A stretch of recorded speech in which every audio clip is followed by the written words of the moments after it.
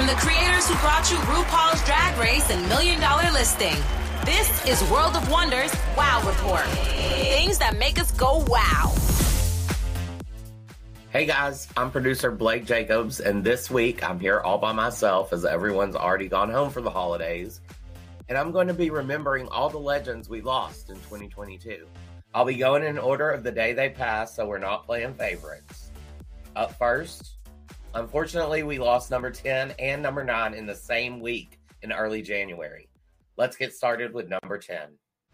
Number 10. We have lost a lot of celebrity greats this week. It is. We are 2 weeks into the new year, and we've already lost about 20 people. It's insane. 2022 and I do not blame well. 2022. Yeah. I do not blame 2022, just to go on record, that people live their lives and they pass away sometimes too soon. I'm going to start with a tribute, a rest in perfection, to Sidney Poitier, who it's amazing because he was so influential, such a breakthrough, really the first Black movie star, right? And you realize that his fame came first in the 50s and 60s when they were just a few years away from when Black people were basically maids and butlers. And he became a suave, versatile, handsome leading man. And everybody has their most favorite movies. He made classics. He won an Oscar for Lilies in the Field. But I love To Sir with Love. I love Guess Who's Coming to Dinner. Yeah. But if there is a moment when sort of history and acting and art and activism came together, I would have to say, looking back, it was In the Heat of the Night, a movie with Sidney Poitier, Rod Steiger, Lee Grant is in it. And I don't know if you've seen it recently, but I was watching some clips online, and it's all about a murder in Mississippi and some small town cops, and they're kind of covering it up and, pointing their first finger. And Sidney Poitier, who I think is even suspected of it, is the city FBI agent who happens to be in Mississippi. And they're like, so why don't you stay there and work with the local law enforcement, which are a bunch of rednecks, who are racist, and work with them. And so he does. And in uncovering the small town corruption, he is also confronted at every step. At one point, the cops are like, well, and they use the N-word, which I will not say, but what do they call you up north, N-word? He goes, they call me Mr. Tibbs, which is one of the best lines ever in being defiant and fighting back. And they actually made a sequel to The End of the Night called, And They Call Me Mr. Tibbs. But then there's this awesome, awesome scene where they go to the rich man in the town to investigate him with the police there, his unlikely partner, Rod Steiger, who has to deal with, confront his own racism. And the richest guy in town just says the rudest things to Sidney Poitier and then slaps him. And he does this in his fancy greenhouse, orchid greenhouse, with his Black butler there holding an old decrepit Black butler who's probably been in the family for years. And Sidney Poitier, without missing a beat, slaps him back. And it's so shocking to see. And the guy holds his face. He's like, and he says to the police officer, "Did you see what he did?" He goes, "Yes." He goes, "What are you going to do about it?" He goes, "I don't know."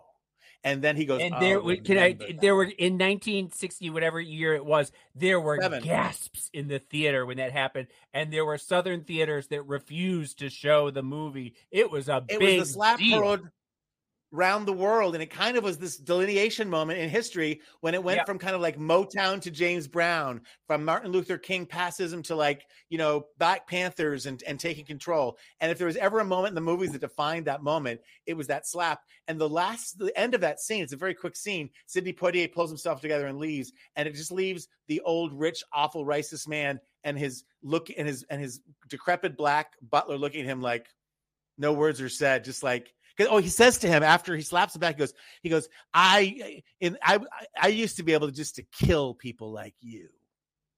And then Sidney Poitier walks out, and the butler's just like, I can't believe it. Anyway, there's so much more to talk about with Sidney Poitier. And everyone has their favorite moments. I don't know if you guys do. What's amazing to me, he also went into directing. He directed Richard Pryor and Gene Wilder later. It's the last 30 years, he's been around. I've seen him on Oprah and at important events, but he sort of did move back from public life. But what a contribution he made in his life. And thank you, and rest in perfection, Sidney Poitier. Number 9. I continue my rest in peace parade with a rest in perfection to Bob Saget. This one kind of surprised everyone. Bob Saget was 65 years old. He seemed kind of young. He had just gone on the road in Florida and was doing a stand-up, comedy tour. He had just finished a concert. He tweeted out that he loved every minute of it. Couldn't leave. It was 2 hours. He went back to his room, and according to the coroner, he was found the next day by the cleaning crew. He died in his sleep on the bed in Orlando. And, Bob Saget's one of those people who had many lives. Obviously Full House comes to and Fuller House. And that was kind of a dumb show. And he played kind of a sappy dad character, although he was America's dad for that right generation. But he was beloved by a certain generation of millennials. Absolutely. And I will say, as someone who was too old to watch that show when it came out, I still watched that show. And it was like eating a Big Mac, that show. It left you with a warm, gooey feeling.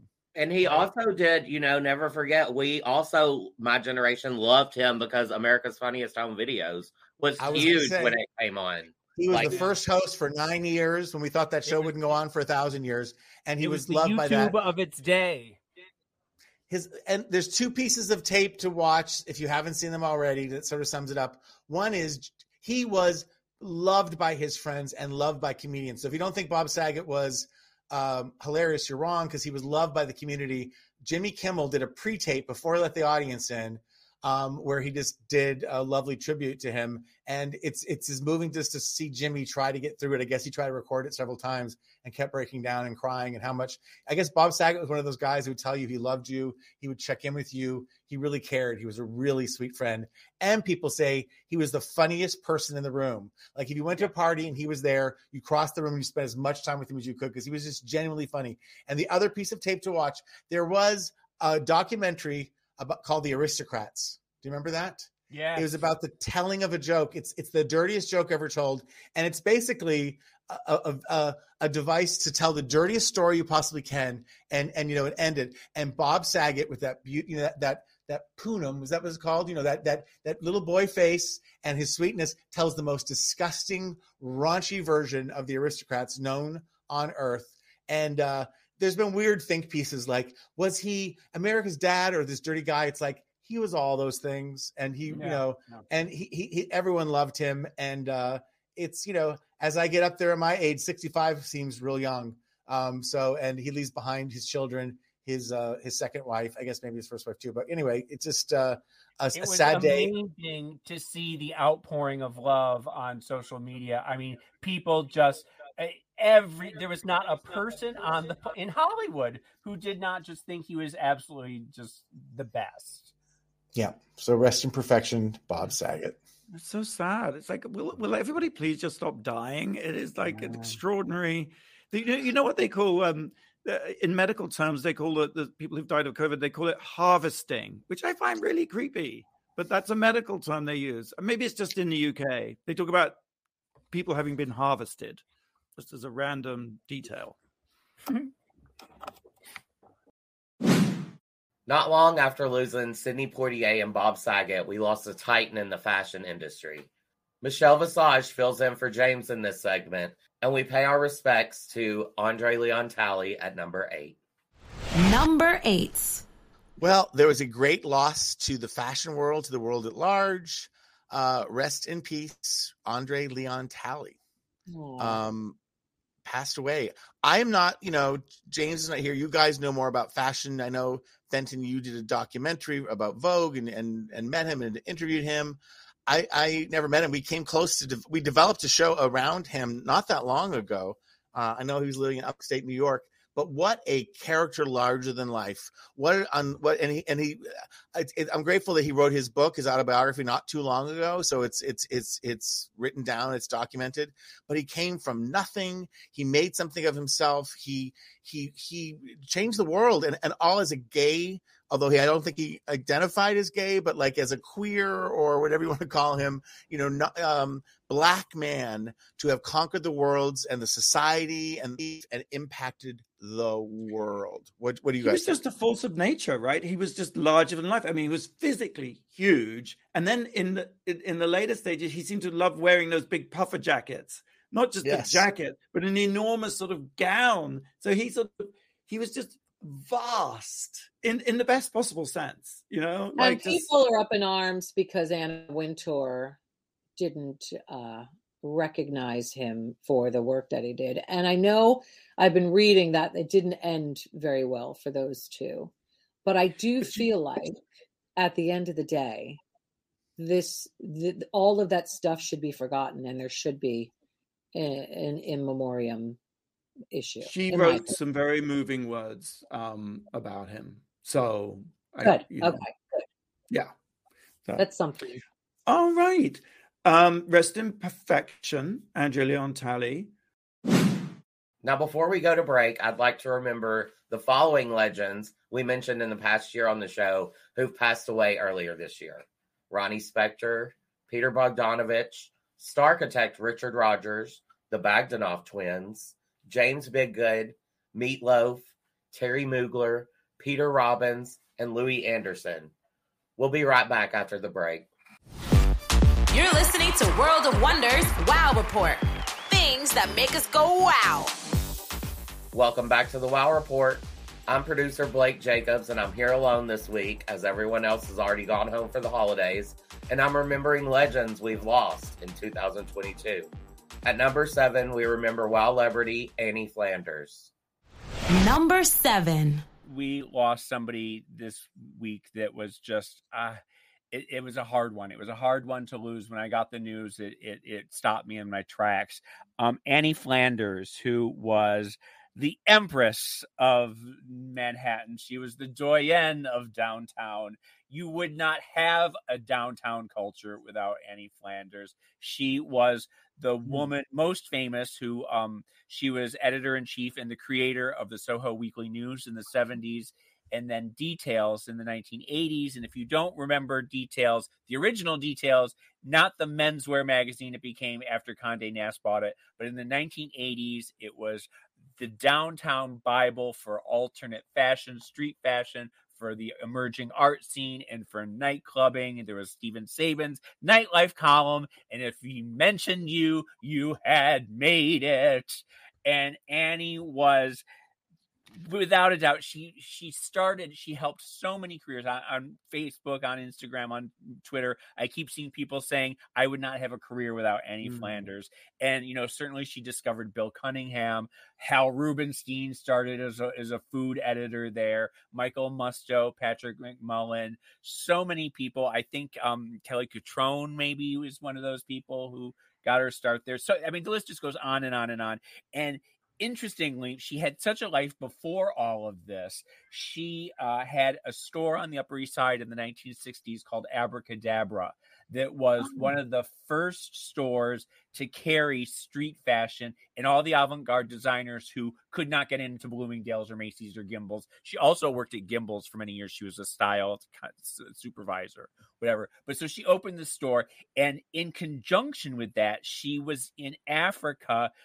She had a leather factory that she worked with the king of Mekele, something, I don't know, some African nation that I don't think is there anymore. That she worked closely with the king and to make leather goods, leather handbags, and leather pants and leather fashion and everything. But I remember one night I was with her at Spotlight.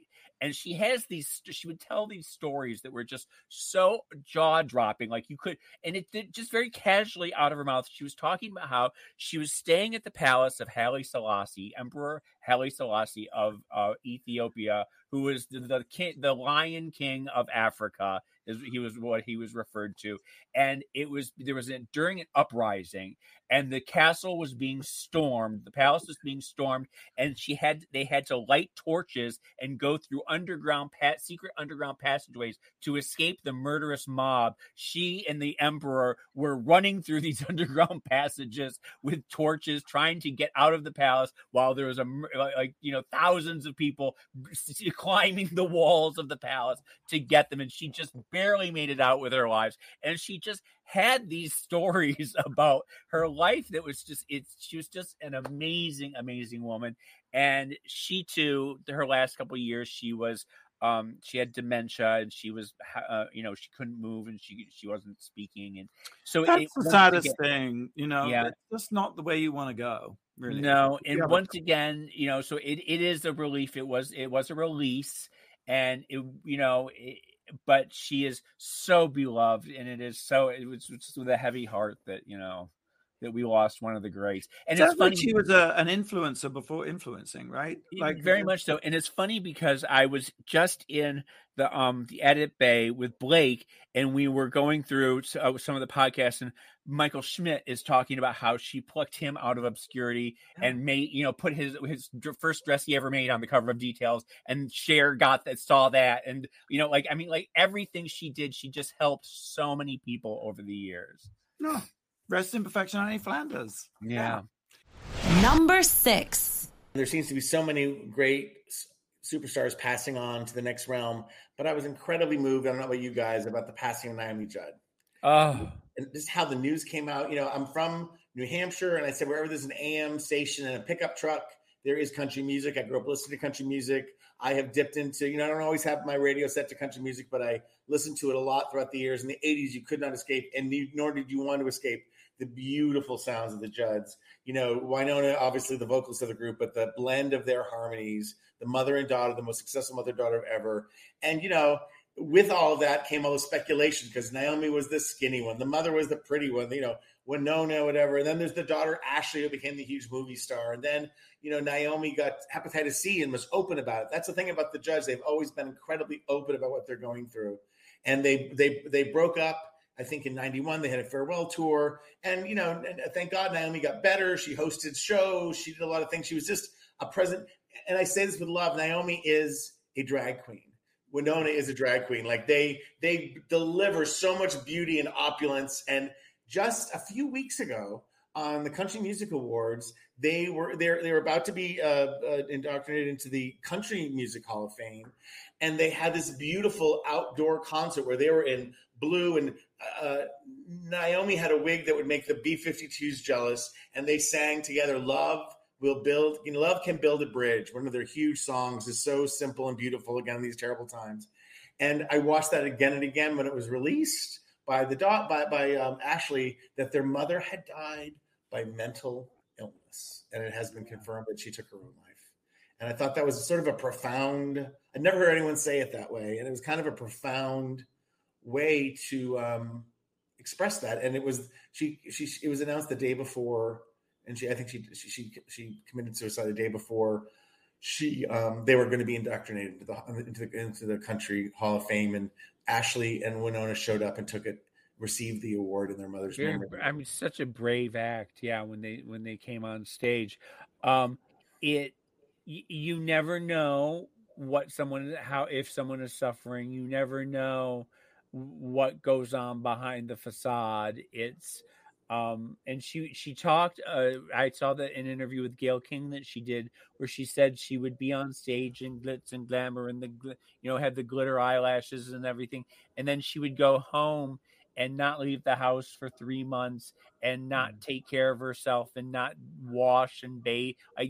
She would go from one extreme to the other, and that's just part of the depression. I also think that we're moving away from the phrase committing suicide. Forgive me if I misspoke. Yeah, no, that's fine. I mean, it's a learning process right now. But it's that they took their life or whatever. But committing suicide has a harder tone. Absolutely. Again, as we speak. Well, I should just say, if you or someone is in crisis, contact the suicide prevention lifeline at 1-800-273-8255, which is 1-800-273-TALK. TALK. And I'll just say, you never know. You just never know when your goodbye is the last goodbye. I hate to be exactly. You never know in any circumstance. With so many of people that we've lost, this year, so many friends that I've lost this year, it's just bang, bang, bang. Every time I saw someone, I was at a party on Friday night, and we were talking about it, and I said, just hug your friends whenever you see them. Just we have to hold each other tight. Everybody has to just really help each other through, because we don't know. You don't know what's going to happen and what other people are going through. Well said. In this next segment, we have Seth Abramovich from The Hollywood Reporter joining us as we pay our respects to the wonderful Olivia Newton-John. Number 5. I had to break my vacation just to be with you guys and to share with you. I flew to Boston. I got off the airport. I was sleeping the whole flight. On Monday, I turned on my phone. I saw a New York Times news bulletin. My eyes blurry. Olivia Newton-John passed away at 73. And I lost my breath. I'm telling you guys, I'm going to be a cornball here. I sort of ran into it. I got out of the line, kind of leaned against the wall. And I looked up and I realized, well, no one's looking at me. I'll keep going. And the next person I spoke to a few minutes later was my sister, because she's picking me up at the curb. And I hadn't spoken. And I'm like, Amy. And I just bawled like a baby. I could not. It just was a genuine, and I said to her, I didn't want to freak her out. Like, I didn't think I was going to cry. Olivia Newton-John, as anyone who knows me, I've loved for so long, since the very beginning. I was 10 years old when I bought Let Me Be There, her first American hit. Let me be there. And she had, huge hits up until like 1983. So, and I've just been thinking about this a lot lately. That takes me from 10 to 20. And so much changes in your life from 10 to 20. And Olivia was the it girl. And of course, we all remember her and love her from Grease. And that sort of immortalizes her. And it kind of tells her story, because before Grease, she was a huge star. She had #1 records. She was this Australian British import who won, country awards, had #1 songs, I Honestly Love You, during a kind of pre-ironic 70s when things was very straightforward and beautiful. And then with Grease, she had an opportunity to like reinvent herself. And people always slut shame Sandy. It's like, damn it, like she wanted to like, get down and have some fun with John Travolta. It's like, come on, that's we were all feeling the same way. And then of course her career after that, she had Physical, which was the biggest song of the 80s, not Madonna, not George Michael, not Whitney Houston, Olivia Newton-John. And Xanadu, do not forget how important, how formative Xanadu was for me. I remember I was, it was a summer and I'd gone to the record store and I saw Xanadu. I didn't know what it was. I had no idea there was a movie. I got the album. I went home, Electric Light Orchestra, one album, Olivia Newton-John, the other, and just, it blew my little mind. It was a mix of disco and new wave. And it was, people always wanted to dismiss her talents. And she had one of the most distinctive, beautiful, on-pitch voices. She worked with John Farrar her entire career. They made incredible music, incredibly varied music together. And of course, in 1992, she was diagnosed for the first time with breast cancer, and she was very public about it. And she made a big point. There's a big cancer center named after her that she was a part of in Melbourne, which was a cancer center with a wellness center. So she was very much about Eastern and Western medicine working together. And, 30 years later, she succumbed to cancer, but she's just beyond the career, beyond her beauty was external, but it was so internal. I don't think she ever let anyone down. I just rewatched a CBS This Morning where she talks about her cancer and knowing about death and dealing with it and how she never complained. She's just the most beautiful. And for a little gay boy, she somehow made everything okay. And she made everything. And she was a safe. I just want to say that I broke down in tears when they were doing a sort of a retrospective on the news when it came out, and when I Honestly Love You, when she started singing that, and I was just like, I honestly loved her, and I literally just broke down in tears. It was very, I can't think of a controversy or a time that she let people down, or she never took things too seriously. She always had a smile. We had her on Drag Race, and I've met her a couple times. I probably told you the story, but there was Sandy Gown through a Christmas party in 1988, the most amazing party I've ever been to, will ever be to. And it was Bob Dylan and Streisand. And it was like hundreds of celebrities of that ilk. And Olivia was there with Matt Lattanzi, and I was able to corner her. And Matt Lattanzi, we haven't even talked about her first husband. But I got to tell her how much I loved her. And my friend John Tolan's reminded me that not only did you love her, you got a chance in your life. And I didn't post a picture of me with her, even I have one, because it's not about me and her. It's about what she emanated. And my last thing you guys to talk is when gay marriage was bubbling up, and I kind of didn't see it. I couldn't see us having gay marriage. And I thought also, who wants to buy into the institution of marriage? I get it. But like I said, we just need to create our own kind of marriage. We need to like redefine it. And I thought we should call it Xanadu. And if you listen to the lyrics of Xanadu, it speaks to the dream that lived through a million years, that lived on through all the tears. We call it Xanadu. So if you get married, if I ever get married, if anyone will ever marry me, we'll actually just go to Xanadu. Well, that is a beautiful tribute. Seth, do you have a Xanadu moment to? Well, of course, she touched me greatly. I mean, Grease, indelible. And but I have one anecdote that's secondhand, but I'll share it because it kind of shows her personality. And it's I once interviewed the woman who played Snow White on the Oscars infamous telecast. Yes. And I said, what happened after you got off stage after that whole crazy performance? And she said, I went into the dressing room and Olivia Newton-John was just sitting there. And she turned to me and she looked me in the eyes. She said, wow, she didn't say anything bad. She just said, that was incredible. How did you get through all that? Something like that. And in a very sort of supportive way, and I think she gave her a hug or something, but there was something in the way that that was her little guardian angel when she got off the stage of that really horrible moment that touched me a lot and said a lot about her personality. That she looked her in the eye because everyone else was giving her the cold shoulder, Oh. But she talked to her and congratulated her, and I thought that was really sweet. That's what I thought of. That is so beautiful. Rest in perfection, Olivia Newton-John.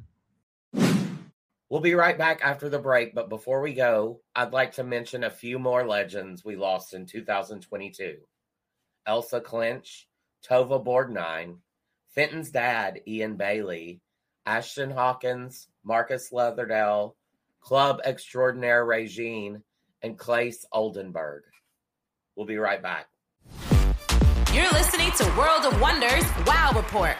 Things that make us go wow. Welcome back to the Wow Report. I'm producer Blake Jacobs, and I'm here alone. Everyone else is home for the holidays, and I'm remembering legends we lost in 2022. Let's jump back into the list at number 4. Number 4. I want to talk just a little tiny bit, James, about the passing of Queen Elizabeth. And here's what I take away. I was in London shooting a show when it happened. We'd been told for years, shooting Drag Race and Queen of the Universe, that when the Queen passes away, there'd be a state-ordered 8-day mourning. And so the last day we were shooting, we were putting on. We were letting the audience in to the Queen of the Universe, and it's like the Queen is dead. Like everyone, Michelle Visage knew. She knew someone in the palace. She knew ahead of everyone else. And we were like, do we go on? I was just so afraid the whole city was going to shut down. Indeed, it did not all shut down. It's hard. I can't even begin to understand what the Queen meant for 70 years to a country. She's like water there, right? She's just always there. And I was going to do Buckingham Palace, and then I felt like an outsider. When I got home that night, I watched lots of tributes, which had been pre-produced, and newsreel footage that had been compiled of just her entire reign. Here's my only takeaway, because there's too much to break down, pro, con, all that kind of stuff, is all these years later, Charles is king. Camilla is essentially queen. And think of all the drama that was created by keeping those two apart. And Princess Diana and her tragic passing. The only a 70-year lifespan gives you perspective of the little stuff doesn't matter. It doesn't matter. It doesn't matter. Just get along, people. That's what I take away from the Queen's passing. What do you guys think? Well, James. I liked her little outfits. I always liked her little matching coats and jackets and dresses and the little sensible shoes and sensible handbags and the hat that matches. I loved the Queen for many, many reasons. I like Harry and Meghan being there and walking with William and Kate. I thought that was very touching. Yes. I loved when Charles had the meltdown over the pen. I love that. That is my that got me my juices flowing, boy. That was like a Game of Thrones moment where you see the future. It's not the first moment either, because when he signed up to be king, remember there was a sort of pen set on the desk, and he was. Well, that's the one I'm talking about. That's the one I'm talking about. You have the other one where I saw where it was melt. Yes, and the best one is the leaking pen. Yes, the leaking pen. That is. Well, there's two. But that gives me hope that we might have a crazy king in the future. that he's a nutty sort of control freak. Can I just say? Can I just play what I know you got about there? But just one minute. It's like he's signing the thing, and he said, "Oh, what day is it?" And the aide says, "Oh, it's the 13th, your sir." And then, oh, bugger, I wrote the wrong day. And as he's writing it, Camilla, who's standing there, says, "You wrote the 12th earlier." And so there's this sort of squabble about what day it is. And then he stands up, "No, this bloody thing, the pen's leaking." It is a moment for the ages. And I will say, nothing that would have ever happened with Queen Elizabeth. No, that's just it. That's just, and it is. You can see on The Crown, on a future episode of The Crown, it's going to be a whole episode.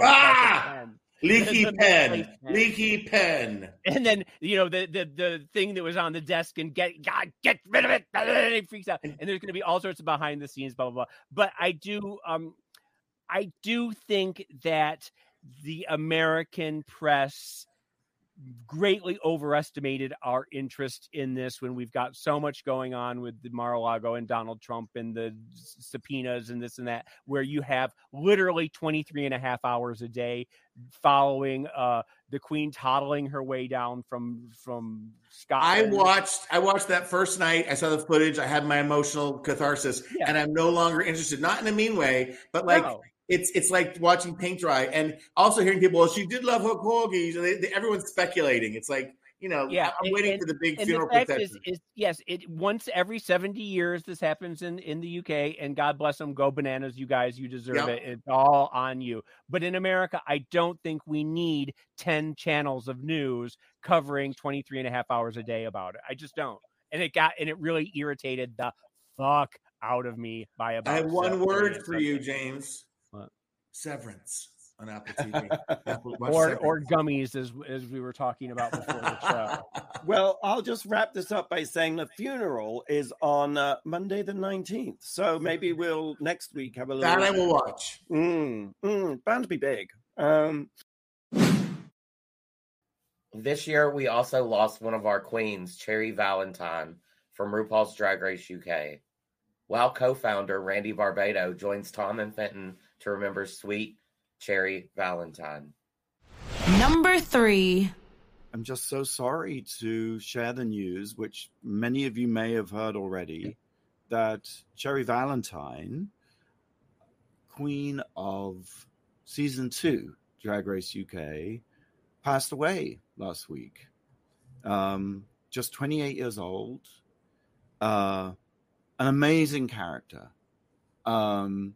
Just one of the things I love about her, among so many, she just had the most spectacular, infectious laugh that was like, it's just like that. It's like the shade button sound. It's like you like Cherry Valentine, But that laugh was sort of emblematic, really, of just her incredibly generous and loving spirit. She was so much fun. And although her cause of passing hasn't been revealed, it seems, well, she took her own life. And that is such a sad and tragic thing, that someone who, I guess it's always the people who you would never imagine. She was so strong and resilient. She was a mental health nurse. And in fact, earlier this year made a documentary called Cherry Valentine, Gypsy Queen and Proud, because it's an amazing it's really an amazing documentary, and it's funny how with all queens on Drag Race, you never it's the teaser to who these queens are, and Cherry Valentine, she is this amazing, multi-dimensional, and led such a rich life. And I think seeing that doc, you really get another. Just you get to understand more of who he was. Yeah, I mean, Cherry struggled with his identity, and also coming from the Gypsy community, the Traveler community, Gypsy, Roma, and Traveler community, I think is GRT. You know, that isn't always the most accepting community necessarily, and Cherry had issues with her family. Her mom stuck by her. In fact, her mom came to see not only Cherry in drag, but the first ever drag show she had ever seen in her life. And Cherry was just such a loving and embracing and just such a selfless person. It's the saddest thing. Can I just say two other things? And this is not to promote things. It's really about like getting to know her more. She's also featured in Work the World UK in one of the episodes. And it's such a sweet and touching short film that's worth checking out. And also, I think, you know, we're planning on raising some funds for an organization in the UK, which we're going to announce at some point in the future in her honor. She made such an impact at such a young age. I can't even believe it's true. That's why I'm so silent. It just seems unreal to me. I'm having trouble absorbing it as the truth. I know it is, and very sad, and wish her family and everyone who knew her and loved her closely and from afar, our deepest sympathy. Absolutely. I was just reminded of her farewell message when she sashayed away on episode 2 of season 2. She wrote, "Always remember, love yourself first." And I think words for we should all remember at this time, and words to live by. And rest in perfection, Cherry Valentine. If you are having difficulties and if you are having thoughts of self-harm, in the US, just dial 988. If you're outside of the US, the Samaritans operate helplines, and we'll post those numbers on the WOW Report too. Number 2. We pre-taped last week's show earlier in the week because Fenton was traveling, and we missed maybe the top story of the week if you're homosexual or you're just a person who loves theater, and that was the passing of Dame Angela Lansbury. Wow, it really hurt. This was one that when I saw the news, literally tears were streaming down my face. It really got to me. Now, you weren't surprised because of her age. No, she was 96, so it's a life well lived. And when someone is 96, you aren't saddened by it, but it's a passing, it's a milestone, and it's a chunk of your life that's just gone. Absolutely. And there's really no other star ever, I believe, that had the longevity and the almost slow burn. She was famous. You know, she was in movies in the golden age of Hollywood in the 40s. She was in Gaslight. She was in all those movies. Her first two roles, Gaslight, and she got nominated for an Oscar. And she was like 21, something like that. Exactly. She was just a young slip of a girl. Yes. But you know how some stars will peak? They'll have their 5 years, their 10 years, their definitional, and then they kind of become stuck in that mode. She was part of the 40s, the 50s, the 60s. She was the mother in The Manchurian Candidate. And then and you've got to point out that when she was the mother, she was playing opposite her co-star, her son. She was only 5 years older than her son, wasn't she? Which is the key to success too, is to play old young and then play it the rest of your life. Yes, she was somebody who looked old even when she was in her 30s. She was playing like 50, 60-year-old women. The toast of Broadway in Mame. Just with B. Arthur, yes, the musical. And then, you know, there is the story that someone brought to my attention that in the late 60s, her kids were getting involved in drugs, and one daughter in particular was kind of hanging out with the Mansons. And so she plucked the family and moved to like Ireland, to where her grandmother was from, and sort of stepped away from show business for a bit. but saved her family. You really have to lean into that story because the daughter was hanging out with a guy who was very unsavory and very creepy, crazy, and he was having her steal from Angela and steal from her purse, steal food for him, and then come to find out after she got her daughter away from this creepy guy that it was Charles Manson. Yes. Who was hanging out with the daughter? And you got to think, Charles Manson was also hanging out with Doris Day's son. He was also with the Beach Boys. I mean, he was targeting, really infiltrating the Hollywood, all these famous children.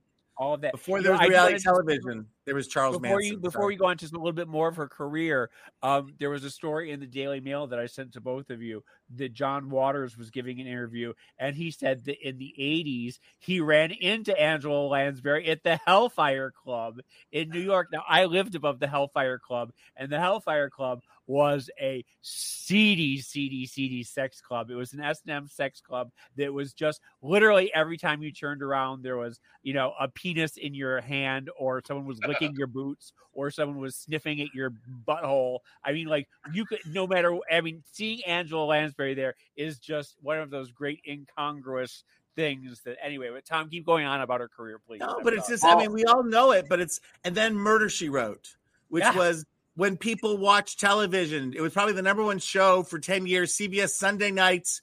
My mother loved it. You know whose favorite show that is to this day?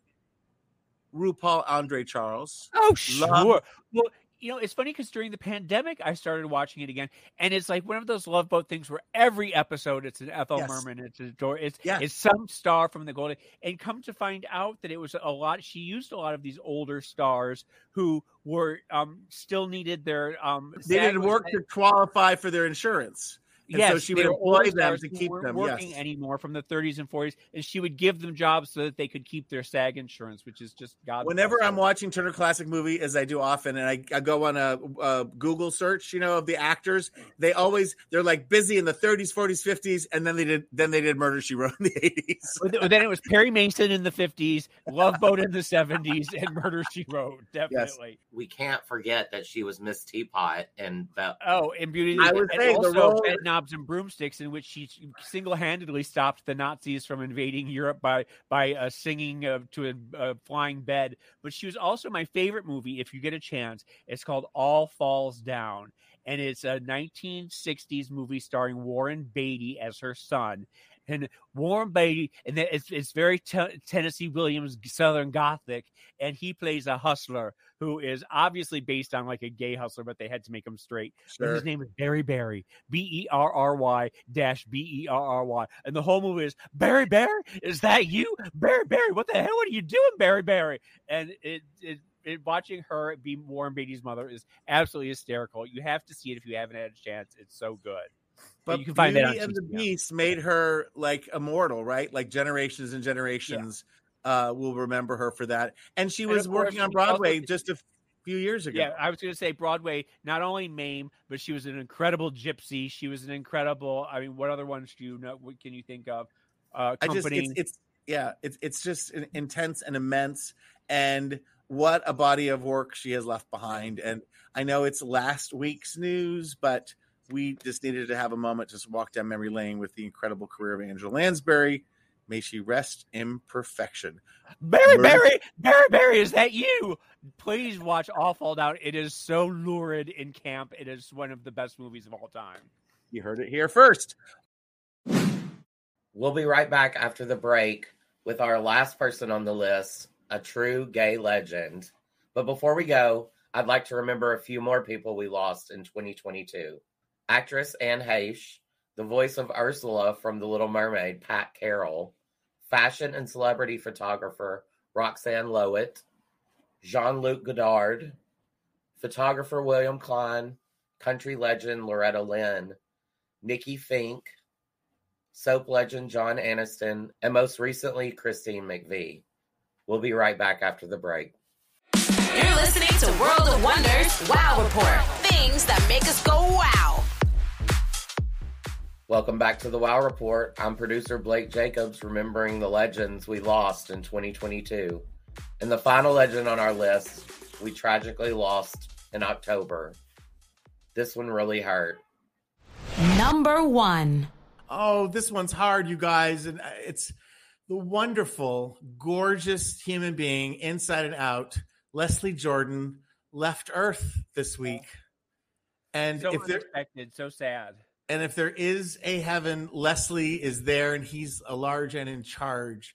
You know, Leslie Jordan, people know from Will and Grace as what was it, Beverly Leslie, something like that. And Beverly Leslie. Thank you. Karen Walker's nemesis, which, fun fact, that he was a last-minute replacement. That character was supposed to be played by Joan Collins, and something happened. Yes, and he took over it. And, you know, I first fell in love with him watching him in plays and movies by Del Shores, Sordid Lives, Southern Baptist Sissies. And, you know, he appeared in Drag Race a couple of times. I had the wonderful privilege of working with him.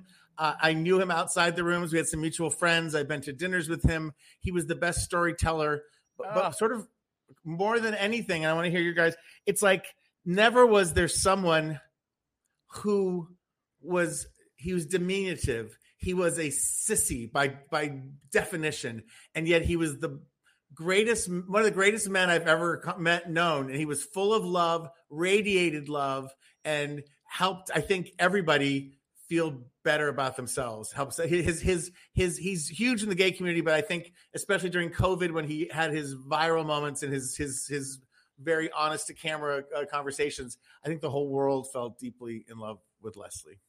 Yes. I met him, I think, in the 90s.